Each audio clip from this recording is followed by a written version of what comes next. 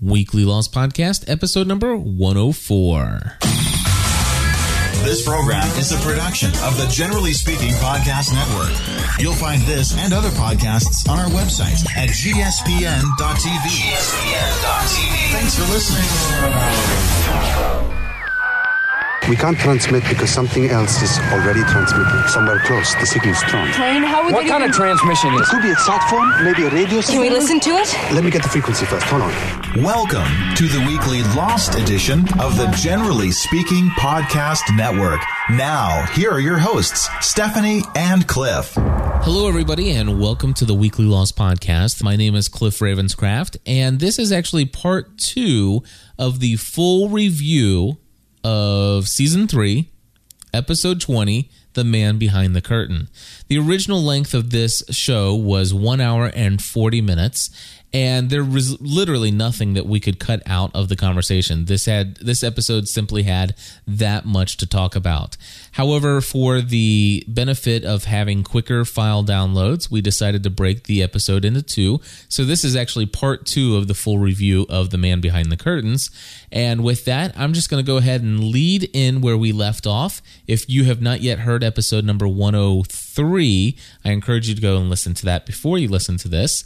But where we left off is we were getting ready to go in and find out what happened when Locke and Ben went into the cabin to see Jacob.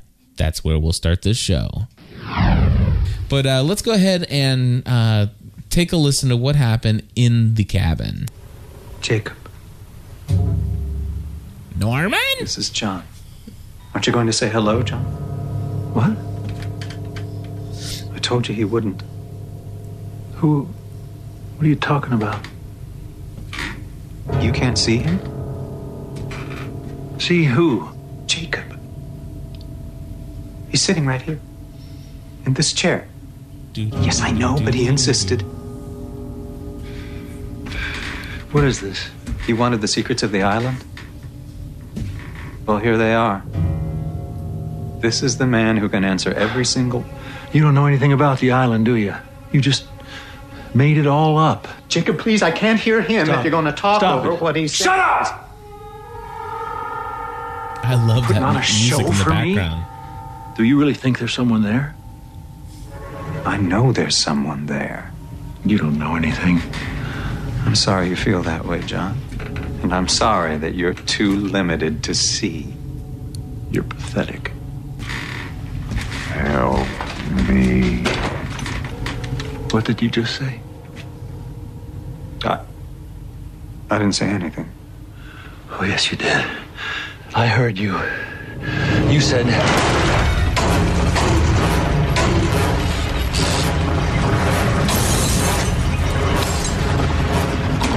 That's enough. You've had your fun.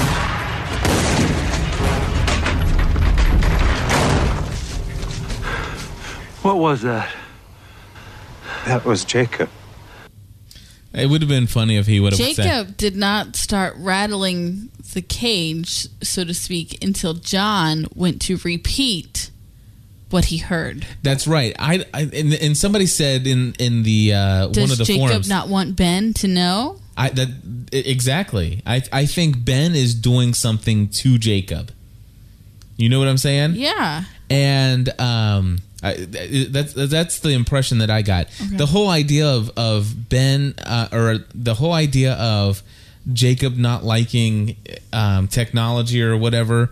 Somebody posted in one of the forums that said, Jacob obviously doesn't like flashlights. I don't think that had anything to do with John flashing the flashlight over there. It was clear, especially listening to the audio, not even seeing the flashlight. Right. It was quite clear, as you just indicated, Stephanie, that he did not start making a distraction until he almost told Ben what Jacob said. So anyway, absolutely, good point. Yeah. So Barbara Bird has a thing, and then we're going to go to Ben, Rodimus Ben. Go ahead, Barbara. The first thing I thought of when Jacob said, "Help me," was the Amityville Horror House. Yeah? When the demons told him to get out, that is the exact same voice that it sounded like. And second, I so wanted Locke to go over to that chair and tip that chair over. Flip it over. If he would have flipped that chair over, that would have been classic. That would have been. I wanted him to shoot the chair. Anything to see that there was something in that chair. I just think that what Ben said is right, is that Locke wasn't ready to see Jacob. I think when Locke is ready to see him, he will really see him. But if he would have flipped that chair over, that would have been classic right there. Yep, I agree with you. That's a good one. Let's see what Rodimus Ben has to say. Ben, go right ahead. Have you guys heard about the time correction theory with the scene inside the cabin yet? No, go ahead and tell us about it. Okay. If you watch the sequence carefully, you will see that the lantern that Ben brings into the cabin is knocked over and, of course, it catches on fire. Yes, I did see that. Yeah, it cuts to a shot of Locke, and there are flames in the foreground in front of Locke, and then it immediately cuts to another shot where all of a sudden the flames are gone, and Locke looks down at the ground confused. Now, this all happens very quickly. Yes. Because, things are moving so quickly. And then when Ben comes out at the end of the scene, he has the lantern. Right. I almost I saw that, and I almost asked the question as we were watching it, what about the fire on the ground? But my thought was immediately I dismissed it, that they must have put, that basically they must have just stamped it out or whatever before they walked out. But what's the theory of this time thing that you're talking about? Well, a lot of people, when seeing that, and of course, people that have faith in the producers and the writers are saying, well, this is not just bad editing. The fact that Locke looked down and he was confused as soon as the flames went out, that he actually saw something change, and that perhaps there was, that somehow there was a minor correction or course correction, maybe so that the cabin wouldn't burn down or something like that, but that it was caused by Jacob. Could it be that it has something to do with like the flaming, burning bush, that the fire is non-consuming? It might, but that still doesn't explain how the shattered lantern could all of a sudden be back in Ben's hands when he comes out of the cabin. You have a very good point there, and these are the kind of things that make you want to go back and watch this episode a second time. Lately there have been a lot of really good episodes, but it's been a long time since there's one that really, that as a Lost fan you have to go back and see again. And this is one of those episodes.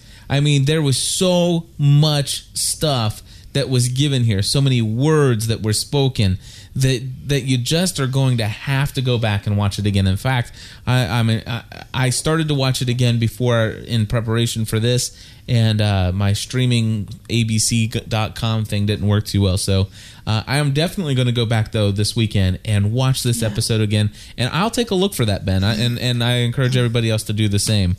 And obviously, I need to go back to The Whole Truth again and listen to that conversation, because it's at the end. I now that you're saying this and the way you explained it, I can totally get that. So this wasn't not like as much as a Lost fan as Edith. And I love Lost, but Edith eats, sleeps, and breathes Lost. She does. And so why did I even doubt you, Edith? And so the fact that I forgot one conversation, I forgot that she does devote like every waking moment. Yes. So Edith, I apologize if I even seem for just a moment. Have Edith as your co-host. I should. No, you're my co-host. It's the Cliff and Stephanie show. Apparently. But Edith, you're invited to come on here and speak your piece anytime, and I will promise you that I will take more heed to your factual knowledge of Lost. What was I thinking? I did anyway. Moving right along. So this whole deal was, is Jacob a real individual?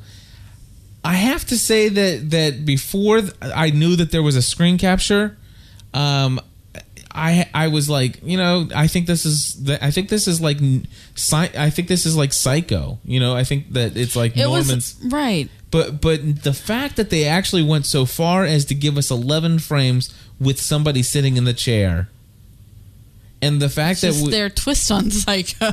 but the fact is they gave somebody sitting in the chair. That means that there really is a Jacob, and perhaps you have to have faith to see Maybe him. if we would have had faith, we would have saw him for more than just 11 frames. You mean you didn't see him the whole time, Stephanie? I totally saw him push Ben across the room. know.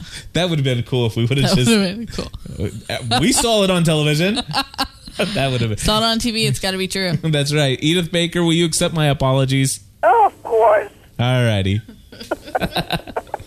How could I ever doubt you, Edith? Oh, please, come on. I'm a human being and I can make mistakes too. That's what we do. Did you want to add anything else? No, I just wanted to tell you that I would accept your apology. Thank you. Okay. Oh man, I don't even know why I got so defensive about it. I'm like, it's not that big a deal, Cliff. Yeah, I don't either. So what's our next? What's our next clip? Oh yeah, we still have some clips, don't we? Actually, we only have one more. So and this is going to lead me to the question: is John Locke going to be killed off the show? This is where I came from, John. These are my people. These are my people. These are my The people. Dharma Let them go. I'm sorry. Wait, that was Pharaoh. They came here seeking harmony. That was Moses. But they couldn't even coexist with the island's Remember that original Coke inhabitants. It was Moses. When Not it Pharaoh. became clear that one side don't know had what to I said. go. What was that One Coke side had commercial? to be purged. Remember that something I did what that I says had to do. something hard. I was one of the people that was smart enough to make sure that I didn't end up in that ditch. No, listen to that. Hold on, that's Which makes me important. considerably... I'm sorry. I'm going to start this over because Because you talked all the way through the I first did. part. Did I really talk? Hold on. Before we go further, because the word harmony really got this thing in my head, and I want to know if anybody would be willing to help me put together the words to the song to the old Coke commercial, which actually was a song from, I guess, the 60s back in the hippie days. But what was that? Something the world to have a Coke in perfect harmony. Does anybody know that song? Come on. Anybody, please. I'd like to teach the world to sing. Oh, here we go. Rachel's going to sing it for us with us. All right. I'd like to teach the world to sing. Rachel, in perfect harmony. Which obviously is not going to happen with the delay with TalkShoe, is it? Yeah, no. Yep, that's what it was. All right. Very awesome. You have to have, yeah. I'd like to buy the world a Coke. I don't think that has anything to do with TalkShoe. Your inability to sing in harmony, that has nothing to do with TalkShoe. Amber says, I think it's Amber or Amanda, I can't remember. But anyways, I'd like to buy the world a Dharma soda. Oh, no, anyway, Pepsi sucks. Keep them company. Oh, that's great. Sing it with me, folks. Anyway. All right, we're done with that. Can we move on from there now? Okay, so I want you to listen to the fact that... Will you not talk over it? I won't talk over it, but I want you to know that somebody pointed out that Mikhail is an original Dharma person. And a lot of people argued against this individual, saying, no, that's not possible because Ben's the only one left. And Ben is not the only one left. And the reason why, if you go back, and this is one of those things where you're going to want to go back and listen to this. And this isn't Cliff's original thought here. Somebody else put it in the chat room or something, or called it in and left it on a 3.5 minute message. But anyway, the idea was that Mikhail... Somebody said, Mikhail, go get the food or go get something outside the classroom. You follow what I'm saying? So Mikhail was actually one of the students in the school. Okay, and that's not his story that he gave to I know Saeed. that. But anyway, listen to this, okay? And this is where you can hear that Ben was not the only one who survived from, or who came over to the Dharma side, or to the hostile side. This is where I came from, John. These are my people. The Dharma Initiative. They came here seeking harmony. In perfect company. But they couldn't even coexist with the island's original inhabitants. And when it became clear that one side had to go, one side had to be purged, I did what I had to do. I was one of the people that was smart enough to make sure that I didn't end up in that ditch. I was one of Which the makes me people. considerably smarter than you, John.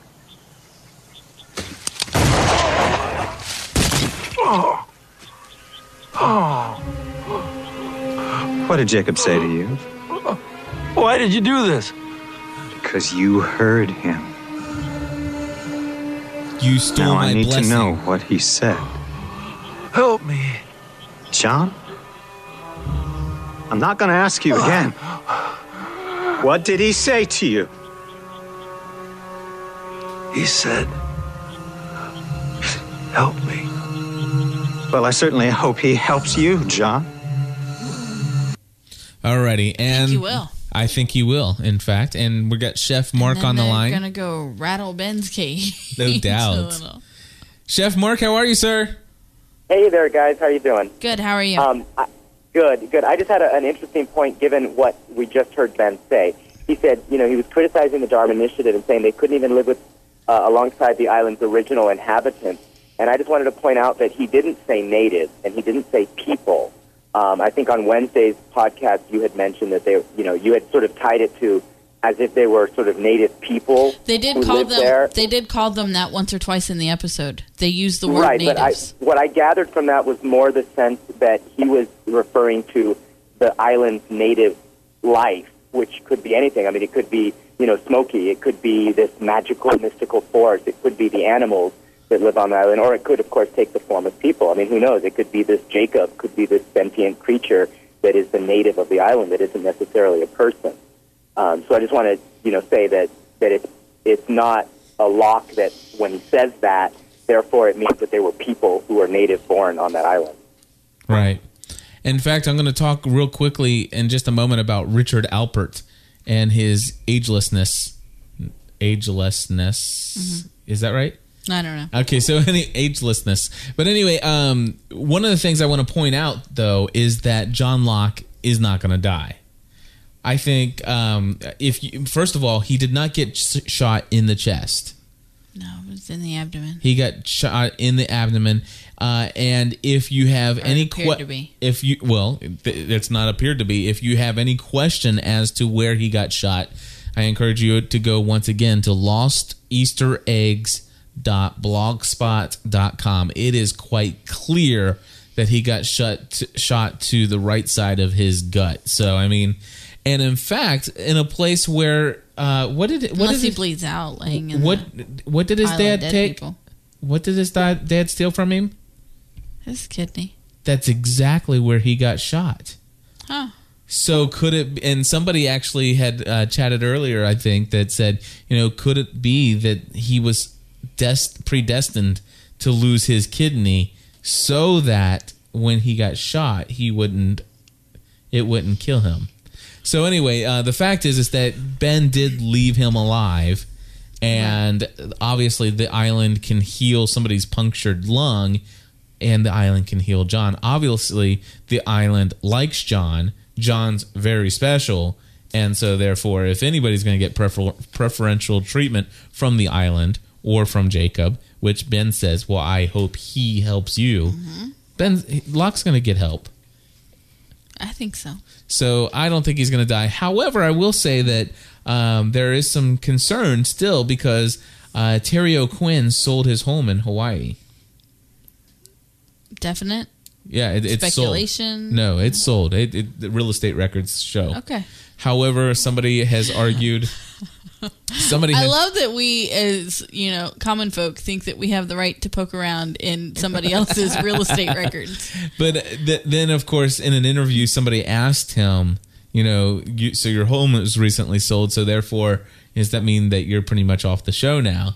And he said, I think he said something about the fact, no, he prefers living in hotels because that way it's easier to, just pick up and go whenever you need to and stuff. So, I don't know. That's a good way to avoid the question. That is, isn't it? That's what I was thinking. So, and then the one last thing I wanted to bring up from this episode is the agelessness of Richard Alpert. And the fact is the guy was the same age, or appeared to be the same age in the present time that we're living on the island as he was when he first came across Boy Ben. We brought this up in the initial reaction. Very well. He didn't age. That's the thing. And here's why I believe that we're onto something with this, because Ben says, it's my birthday. Yes. You remember birthdays, don't you? As if there would be a reason for him not to remember birthdays. Could it be because he's had maybe 300 of them? And they just don't mean as much anymore because he's not getting any older. There are some individuals out there, including one that lives just across 275 in Hebron, Kentucky, who happens to be on the chat client right now. Good friend Hubert K. And he just doesn't believe me that Richard Alpert could be an original member of the sailing team on the vessel called the Black Rock. But, there are some other explanations that could be given. And let's see, Hearts and Minds wants to say, did you see the clothes? I didn't pay too much attention to the clothes, so I'm going to let you remind us what they look like. It was just really weird. I've looked at them a couple times, and they're not quite as strange looking as I thought they were, but they looked pirate-esque the first time that I saw them. It was like a vest with like brass buttons on it, and this weird undershirt that's kind of a little bit puffy and very evokes the thought of a pirate. And I'm not the only person who thought so when I went on forums. Very cool. So yes, could even further have an indication that he was on the Black Rock, came to the island on the Black Rock. And also, I don't know I remember going and seeing Peter Pan, Stephanie. Do you remember Peter Pan? Yeah. Okay, so in Peter Pan, I have a question for you. When they go to Never Never Land, okay, isn't that the place where they go and they come across Captain Hook and his pirates? Yes. And isn't Never Never Land the place where you go and boys don't ever grow up? I think that's the song. Okay, yet again, the Peter Pan connection. And they don't have mommies either. And I didn't remember that, but you're absolutely right. So they needed Wendy to be their mommy. So my thinking is that this is all indication that leads me to believe that they're in Never Never Land. That they're in Never Never Land, or at least that there's this indication that maybe Richard Alpert's a pirate. Aye, matey. All right. So anyway, McKenna walks in. Okay, so I've said in several. This has nothing to do with Lost, but I've said in several different podcasts that McKenna loves the Wiggles. Yes. And her favorite character on the Wiggles happens to be Captain Feathersword. Yes. And so my 2-year-old now walks around going "Me Hearties" all the time. Does she say "Me Hearties"? I have not heard her say that yet. It's so funny. Let's see what Edith has to say. Edith, what do you think? Just going on with this bizarre thought of Never Never Land. Did you guys notice that there's on the screen captures you can see a picture of a dog with Jacob, a really weird dog. Looked like a shaggy dog. And Nana from Peter Pan was the one who raised the lost children, Wendy, and because the parents had no time for them. And there was a dog there, too. And then there's Vincent, so who knows what they're going there with dogs. Huh. Very, very interesting. And do you think, what was her name? Annie? Well, could Annie be Wendy? Could, I guess. Maybe. Anyway, and then, oh, wow, Shandy, I would love to bring you on, but you have a lot of background noise. I'm going to try and... Yeah, we're not going to be able to bring Shand on, unfortunately. But anyway, and then I guess that's the only other thing that we didn't touch on. Is well, you know what? It's in the listener feedback, so let's go to listener feedback, if that's cool with you, Steph. Fine. Yes. Colonel Locke, is this line secure? Line secure, go ahead. Hey, Cliff, Stephanie, it's Jorge. This is Michelle from Texas. This is Kim from Indiana. Josh from California. Jennifer from Florida. Sam in Tucson. Kimberly from California. Paul in Memphis, Tennessee. Listener feedback. Target area is acquired. We are a go. Roger that. Alrighty, Stephanie. I'm going to go ahead and start off with just a person who disagrees with our view. Mention that. Yeah. I agree with you, though. I agreed with you. But anyway, Weldon Johnson wants to say that he disagrees with Stephanie's view of flashbacks. He says, if you notice on many of everyone else's flashbacks, they are not from the individual's point of view. If they were, all of the overlapping characters would be recognized by the person having the flashback. The flashback's only criteria seem to be that the person's seems to be that person's involvement. Okay, in the scenario, not that person's recollection of it. And he says, just my viewpoint. Love you guys and your podcast. I would happen to agree with that, because who was it that was being questioned at the Australian police station, and then Sawyer's brought back? Who was that? Anybody? Was it Jack? No, I don't think it was Kate. Was it Boone? Boone. Yes. Everybody was Boone was there trying to get the police to go and interfere in Shannon's abusive relationship. So that flashback wasn't Boone remembering Sawyer coming there, but it was the fact that this is a flashback. Boone happened to be in this place, and this is a flashback trying to show you the perspective of what was going on in this moment in time.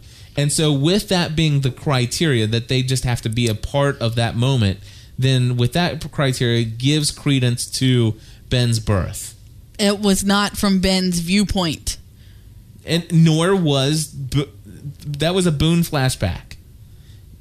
That flashback of Sawyer was not from Boone's perspective. Okay, but no part of that first flashback was from Ben's viewpoint. That's not what he's saying here. He says the flashback's only criteria seems to be that person's involvement in that flashback and his being born. Okay. All right. All right, Weldon. Anyway, let's move on to John Russell. You want to read what John Russell said? Yep. You mentioned on your podcast that Annie had been killed in The Purge, and he has another theory that in another episode next season or so, we will see another Ben flashback in which Ben and Annie are married, and she is pregnant and will die in childbirth along with their baby. Okay. I like that theory. In fact, I will go ahead and give it a... It's an interesting theory. I did think that when they went back after the gassing, that he went and looked at a certain individual, and I thought that was Annie, and that maybe he left behind. Because at that point... He went point, and closed the eyes of the leader, or the guy who seemed to be the leader, on the bench. Right. But the thing is that obviously everybody was not left behind. You know, so could be that Annie was one of those people too. It could have been that Annie and Ben did get married, and they did have a child together named Alex, and that Annie is now going by the name of Danielle to infiltrate the camp, and that the dynamite... Wasn't Annie a redhead? I don't know, Stephanie. Don't mess with my theory here. They got some Dharma hair color. And then exactly. And then Danielle went and got the dynamite for this little excursion to go to the camp to pick up the other pregnant people. All right. I don't know. That's just really out there. Wow. Yeah. So if Chef Mark, you're on the line, go ahead. Hey there. Hey there. Did you put me on? Oh, yeah. Okay. I just wanted to respectfully disagree with Stephanie on that whole flashback thing. We have to at some point step back and say, look, a lot of what we see is a literary device. It's standard vocabulary within the way that stories are told, whether it's in a novel or in a play or a screenplay. And it's sort of it's a flashback, obviously, but it's showing what happened to the character for the benefit of the audience. It's not literally the memory of the character. And while most of the flashbacks have mostly shown the events that the character experienced, it hasn't been from the character's point of view specifically. Okay. Otherwise, we wouldn't have seen other characters in there. So I don't think that you have to sort of have such a literal interpretation of that. Okay, and that's not what I meant, but I'm not going to explain myself again because I'm starting to feel a little hostile.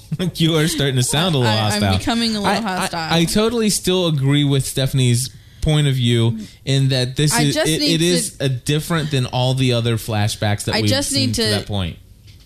I'm not explaining myself in the way that I'm thinking it, and that is what is aggravating me. Not that everybody disagrees with me, because God knows I'm used to being disagreed with. Well, here's the deal. The fact is that the writers of the show chose to give us Ben's birth. And so, therefore, maybe, if anything else, maybe they're making a groundbreaking precedent that this is now the way that we can do flashbacks, even if it's not something that could be remembered. And not that we're indicating that Stephanie was absolutely right that this was a precedent that they had tried to set before. It was just Stephanie's argument against why she didn't care like for that. The flashback. Right, and I understand that, and that was just your initial reaction to that flashback. And regardless if she was right or not, I've gotten a lot of slack for my initial reactions in the past, and and all. But the thing is it was Stephanie's initial reaction to that flashback, and I agree with Weldon. You don't have to stand up for me. Just move right along. Well, I just say I agree with Weldon, and I agree exactly with what Mark is saying, and they have valid points. But yet you still had I am standing up for my woman. You don't need to, because I done blocked him out. I've done moved right along from it. Let's keep going. All right. Well, I want to stand up for my woman and say that I think you had every right to have the initial reaction that you did. Thanks. And I still stand. It was a different kind of flashback. It was a different flashback than what we've ever seen before, and I agree with that. Yes. And on the Mark's gonna hate us now. I've sat back. I'm too not far. co-hosting with Delm anymore. I've sat back too far. I can't read what he's putting in there anymore. I can't. But anyway. So I did mention that I got a personal phone call this week. Yes. I was out and about. I was actually taking my mom to Target to pick out her Mother's Day gift. And my phone rang, checked out my caller ID, and it was my best friend from high school. And we keep in touch. And so she called, and I flipped the phone open, and I said, "Hey, how are you?" And she goes, "I want you to know I remember my birth." I said, "Shut up. No, you don't." And she goes, "You're right, I don't. But I just had to call and tell you." So it was her way of saying, "Hey, we listened to your podcast." But what's really cool about that is that this was the first. I mean, we've been doing this Lost Show for a long time now, and that was the first podcast she's ever listened to. She lives in Pennsylvania, right? And she will call me every so often and say, and it's usually on like a Thursday when I stayed up way too late to record initial reactions. She'll call me on Thursday morning, early afternoon, and say, "Hey, what'd you think about Lost?" And I said, "Sarah, honey, that's not fair, because I am not talking to you about Lost. I'm not telling you what I think about Lost, because you need to go listen to our podcast." Now, normally we do chat about it a little bit, but so I'm so excited that she actually went and listened. That's funny. So. Let's see if we get Shan this time. Shan, there's still a lot of noise, but we'll give you a shot. Go ahead. So there's still a lot of noise. I just wanted to know what the timeline is here, and if this is actually from Jacob's point of view, not from our character's point of view. The timeline of what? You mean the flashback? The timeline of the flashback. Yeah, we've got a block of time between the time that he was a child until the time of the purge. What is that? How many years passed? Was it 25 years? Surely not. I was thinking maybe 16. Okay. 16. Danielle and Ben and all that stuff going on. 16 years of the purge. Danielle's sickness is actually that gas thing that was going on. Yes. Oh, yeah. The Purge 16 years ago? That's a good theory. Matter of fact, I'll even give you... It's an interesting theory. Yeah. 16 years ago was the Purge. The sickness. The sickness. I gotcha. The sickness. Wow. So what's up with the injections anyway? Who knows? Anyway, so here's one more email from Bonnie Koval. Dear Cliff and Stephanie, I want to let you know that I completely disagree with Stephanie on every single point that she had made in her podcast. That's not what she says. All right. Will you read what Bonnie says? I will. She says, thank you, thank you, thank you. I interviewed Carrie Preston yesterday using TalkShoe, and it worked so much better than the way I was doing it before. It was a last-minute interview, so I didn't have time to set up the microphone to record my own voice, which I wish I would have because mine is a little low. But overall, I think it sounds great. Thanks so much for your help. So I'm guessing you helped her. Yes. As a matter of fact, Bonnie Koval is one of my podcast consulting clients. So now she says, I'm attaching an excerpt that you can play in tonight's show if you want to. Here's the info. Like we wouldn't play it. That's kind of funny, Bonnie. We love you. So here is the info. Carrie Preston played Emily, Ben's mom, in The Man Behind the Curtain. She is also married to Michael Emerson, and in this audio interview talks about her love of Lost, her guest spot, and her husband.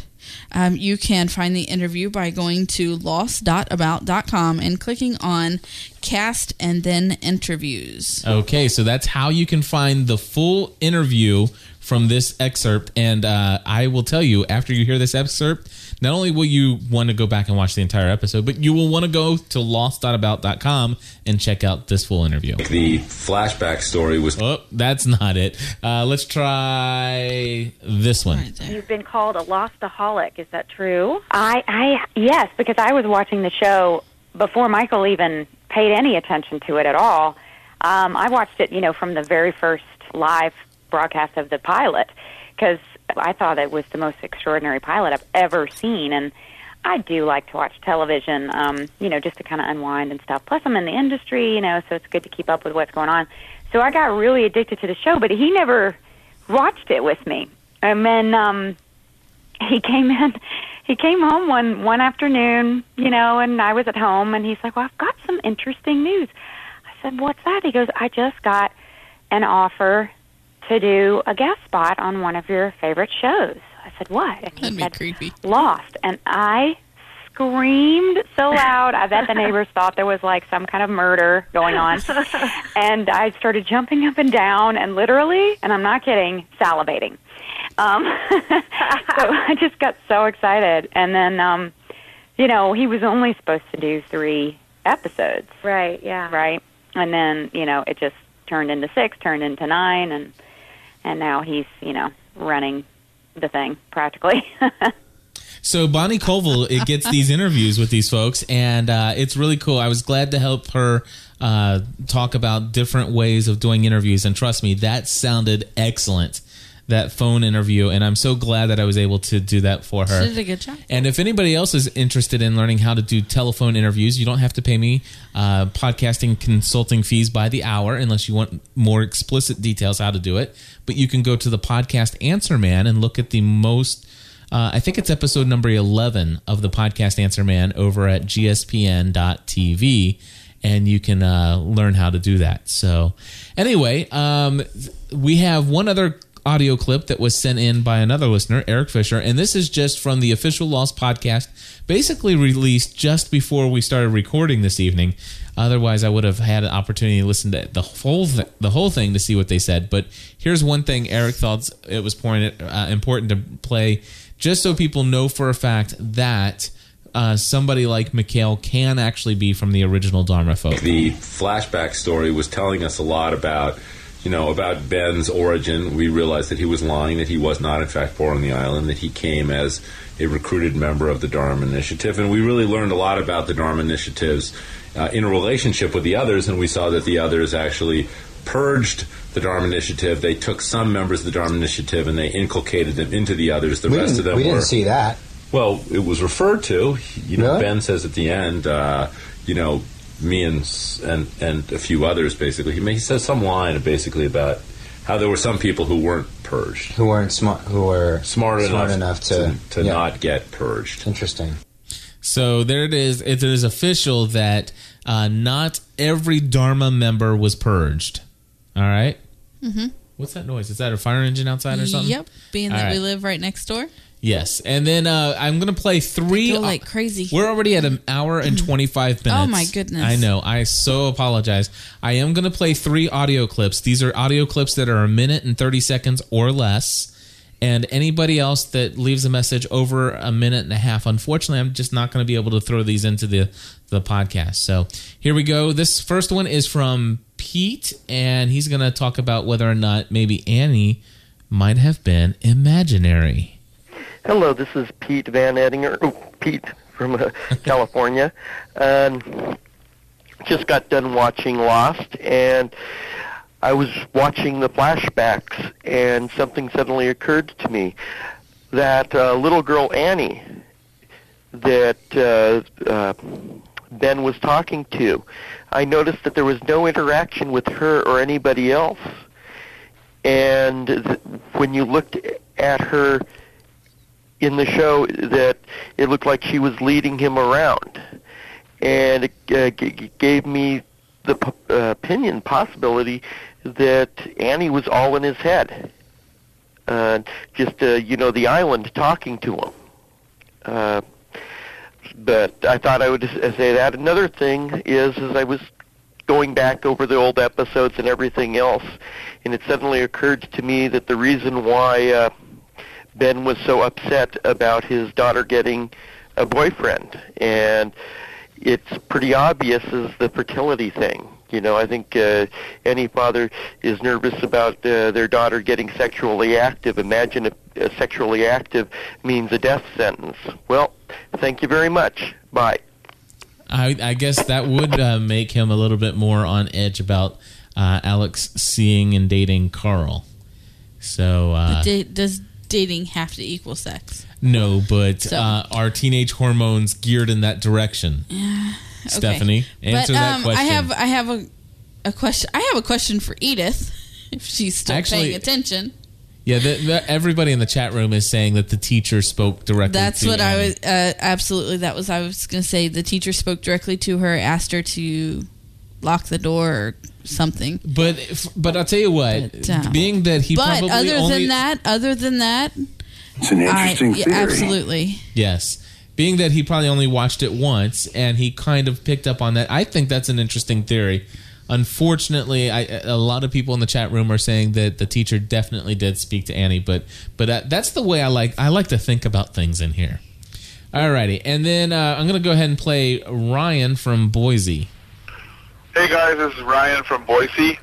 I was online checking around stuff for Lost today, and I got to this website, and it was a clip from a news show that had Ben, Michael Emerson, on there as an interview, and the interviewer was really trying hard to get him to spill the beans of maybe some secrets or some theories and some actual facts, I guess, about the show. And more specifically, she asked about Locke being shot and is he dead? And you can kind of tell by the way he answered the question that he was, that he wasn't dead. But he said this sentence, and I wanted to tell you that I wanted to see if you can figure out what he was talking about. And he kind of gave a clue. He said, he gave up something long ago that may help him now. And I don't know what he gave up that will help him. His kidney. Shot. I don't know. So maybe you can elaborate on that. I'm not sure if this will make the show or not, but maybe just you can kind of think about it. And anyway, you guys' show is great. Hope I can't wait for the final episode. Well, I guess I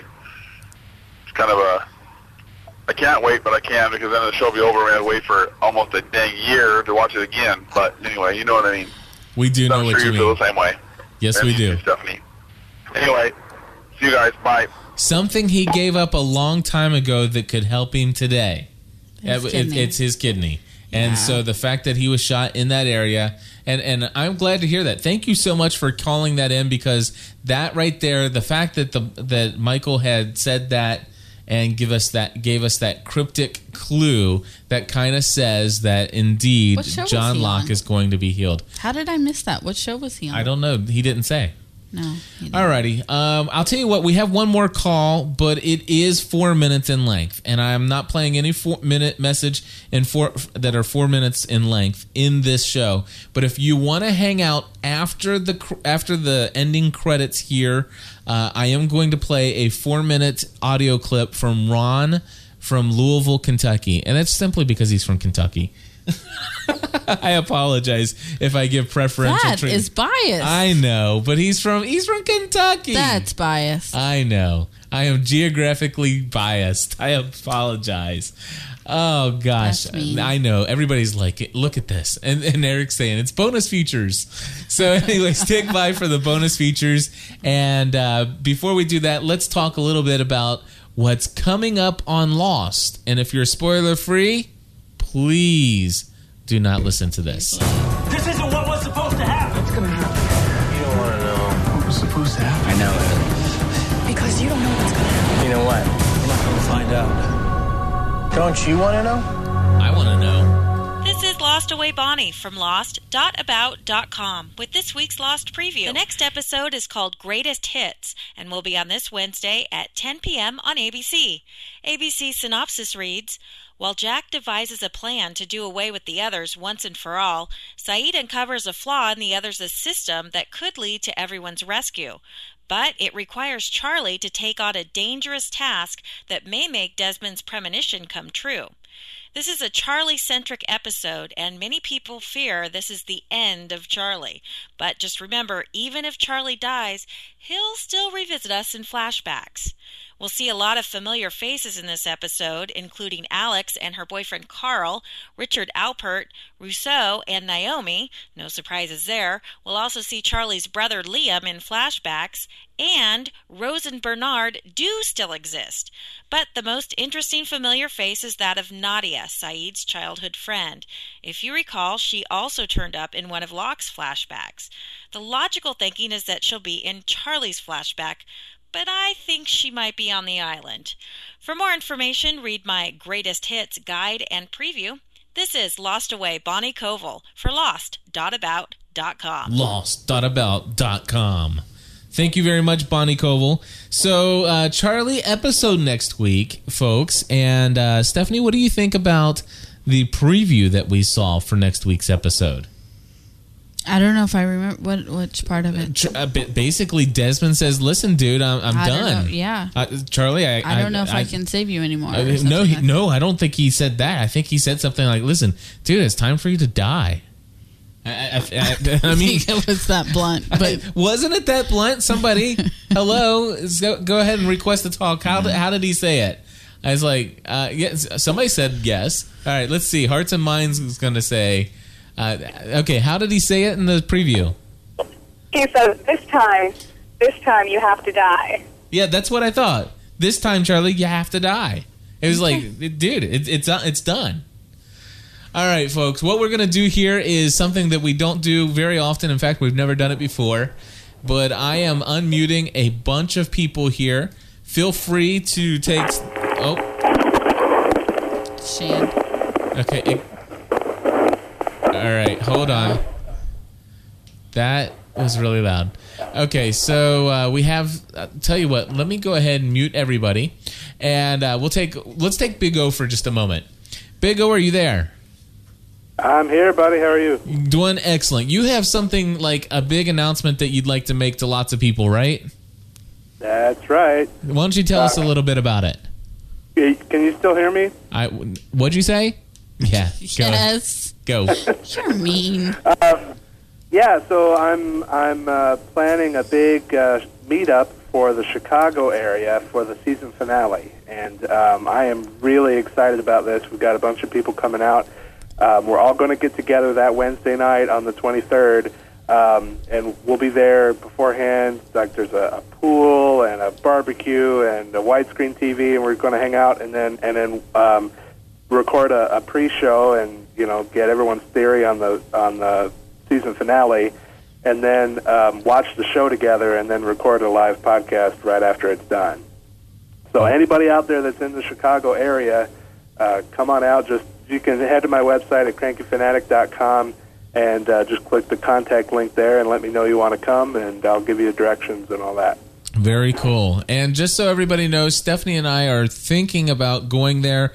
We have to arrange some kind of childcare situation, and also I need to see if I can get some time off work to make the trip up to Chicago. So we'll let you know more about that as time gets closer. Of course, that's only 2 weeks away, so we got to figure out something soon.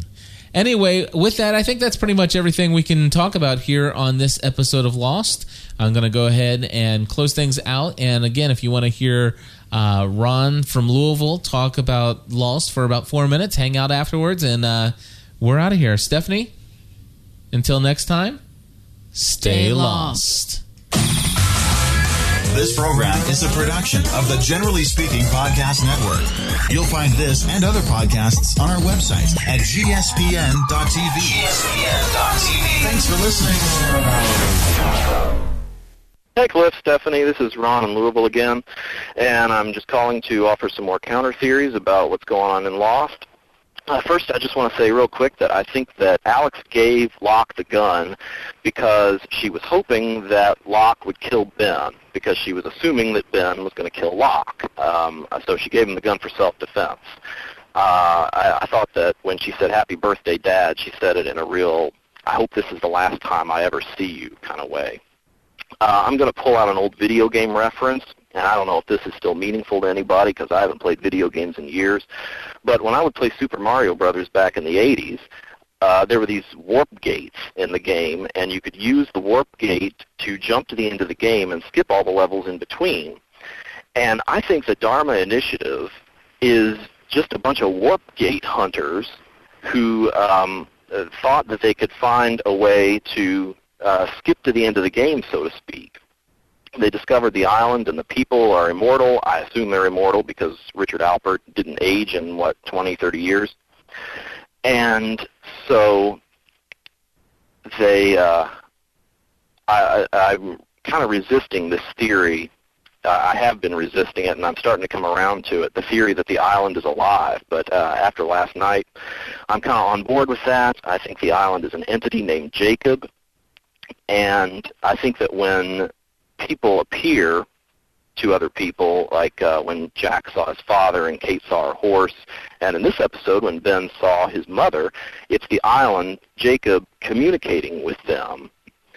And far from demanding a sacrifice, I think that the island was trying to get rid of Dharma peacefully.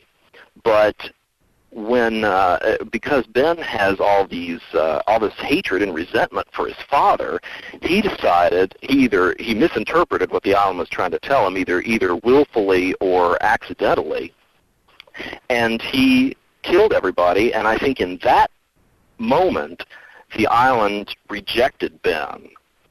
And I think that ever since that time, Ben has been flying by the seat of his pants, just making up whatever, based on what the island told him when it was still talking to him, so that he can keep the others in line. And Ben is the false prophet, leading the others astray. And now the island is reaching out to the Losties, hoping that one of them can get rid of Ben.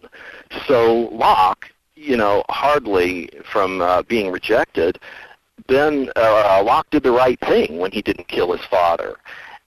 And Locke has now been accepted by the island because the island is now communicating with him, and the island is going to try to get Locke to get rid of Ben. So that's what I think, and try to restore order on the island. I think that the others who live on the island, Richard's people, are kind of like children, and the island is their caretaker. I don't think they have any special knowledge about the island or any kind of insight into what's going on. I think they just kind of live in this, or used to live in this Eden-like idyllic existence where the island provided for their every need. And when Dharma came in, they screwed it all up, and now the island is trying to get back to where it was before Dharma came. And that's pretty much it. I don't think that Richard's people were the original crew of the Black Rock. That came out of left field. I never saw that, but that's about it. So long message. Sorry, guys. Stay lost. Bye. This show is brought to you by TalkShoe. Create your own internet talk show. Check it out at TalkShoe.com.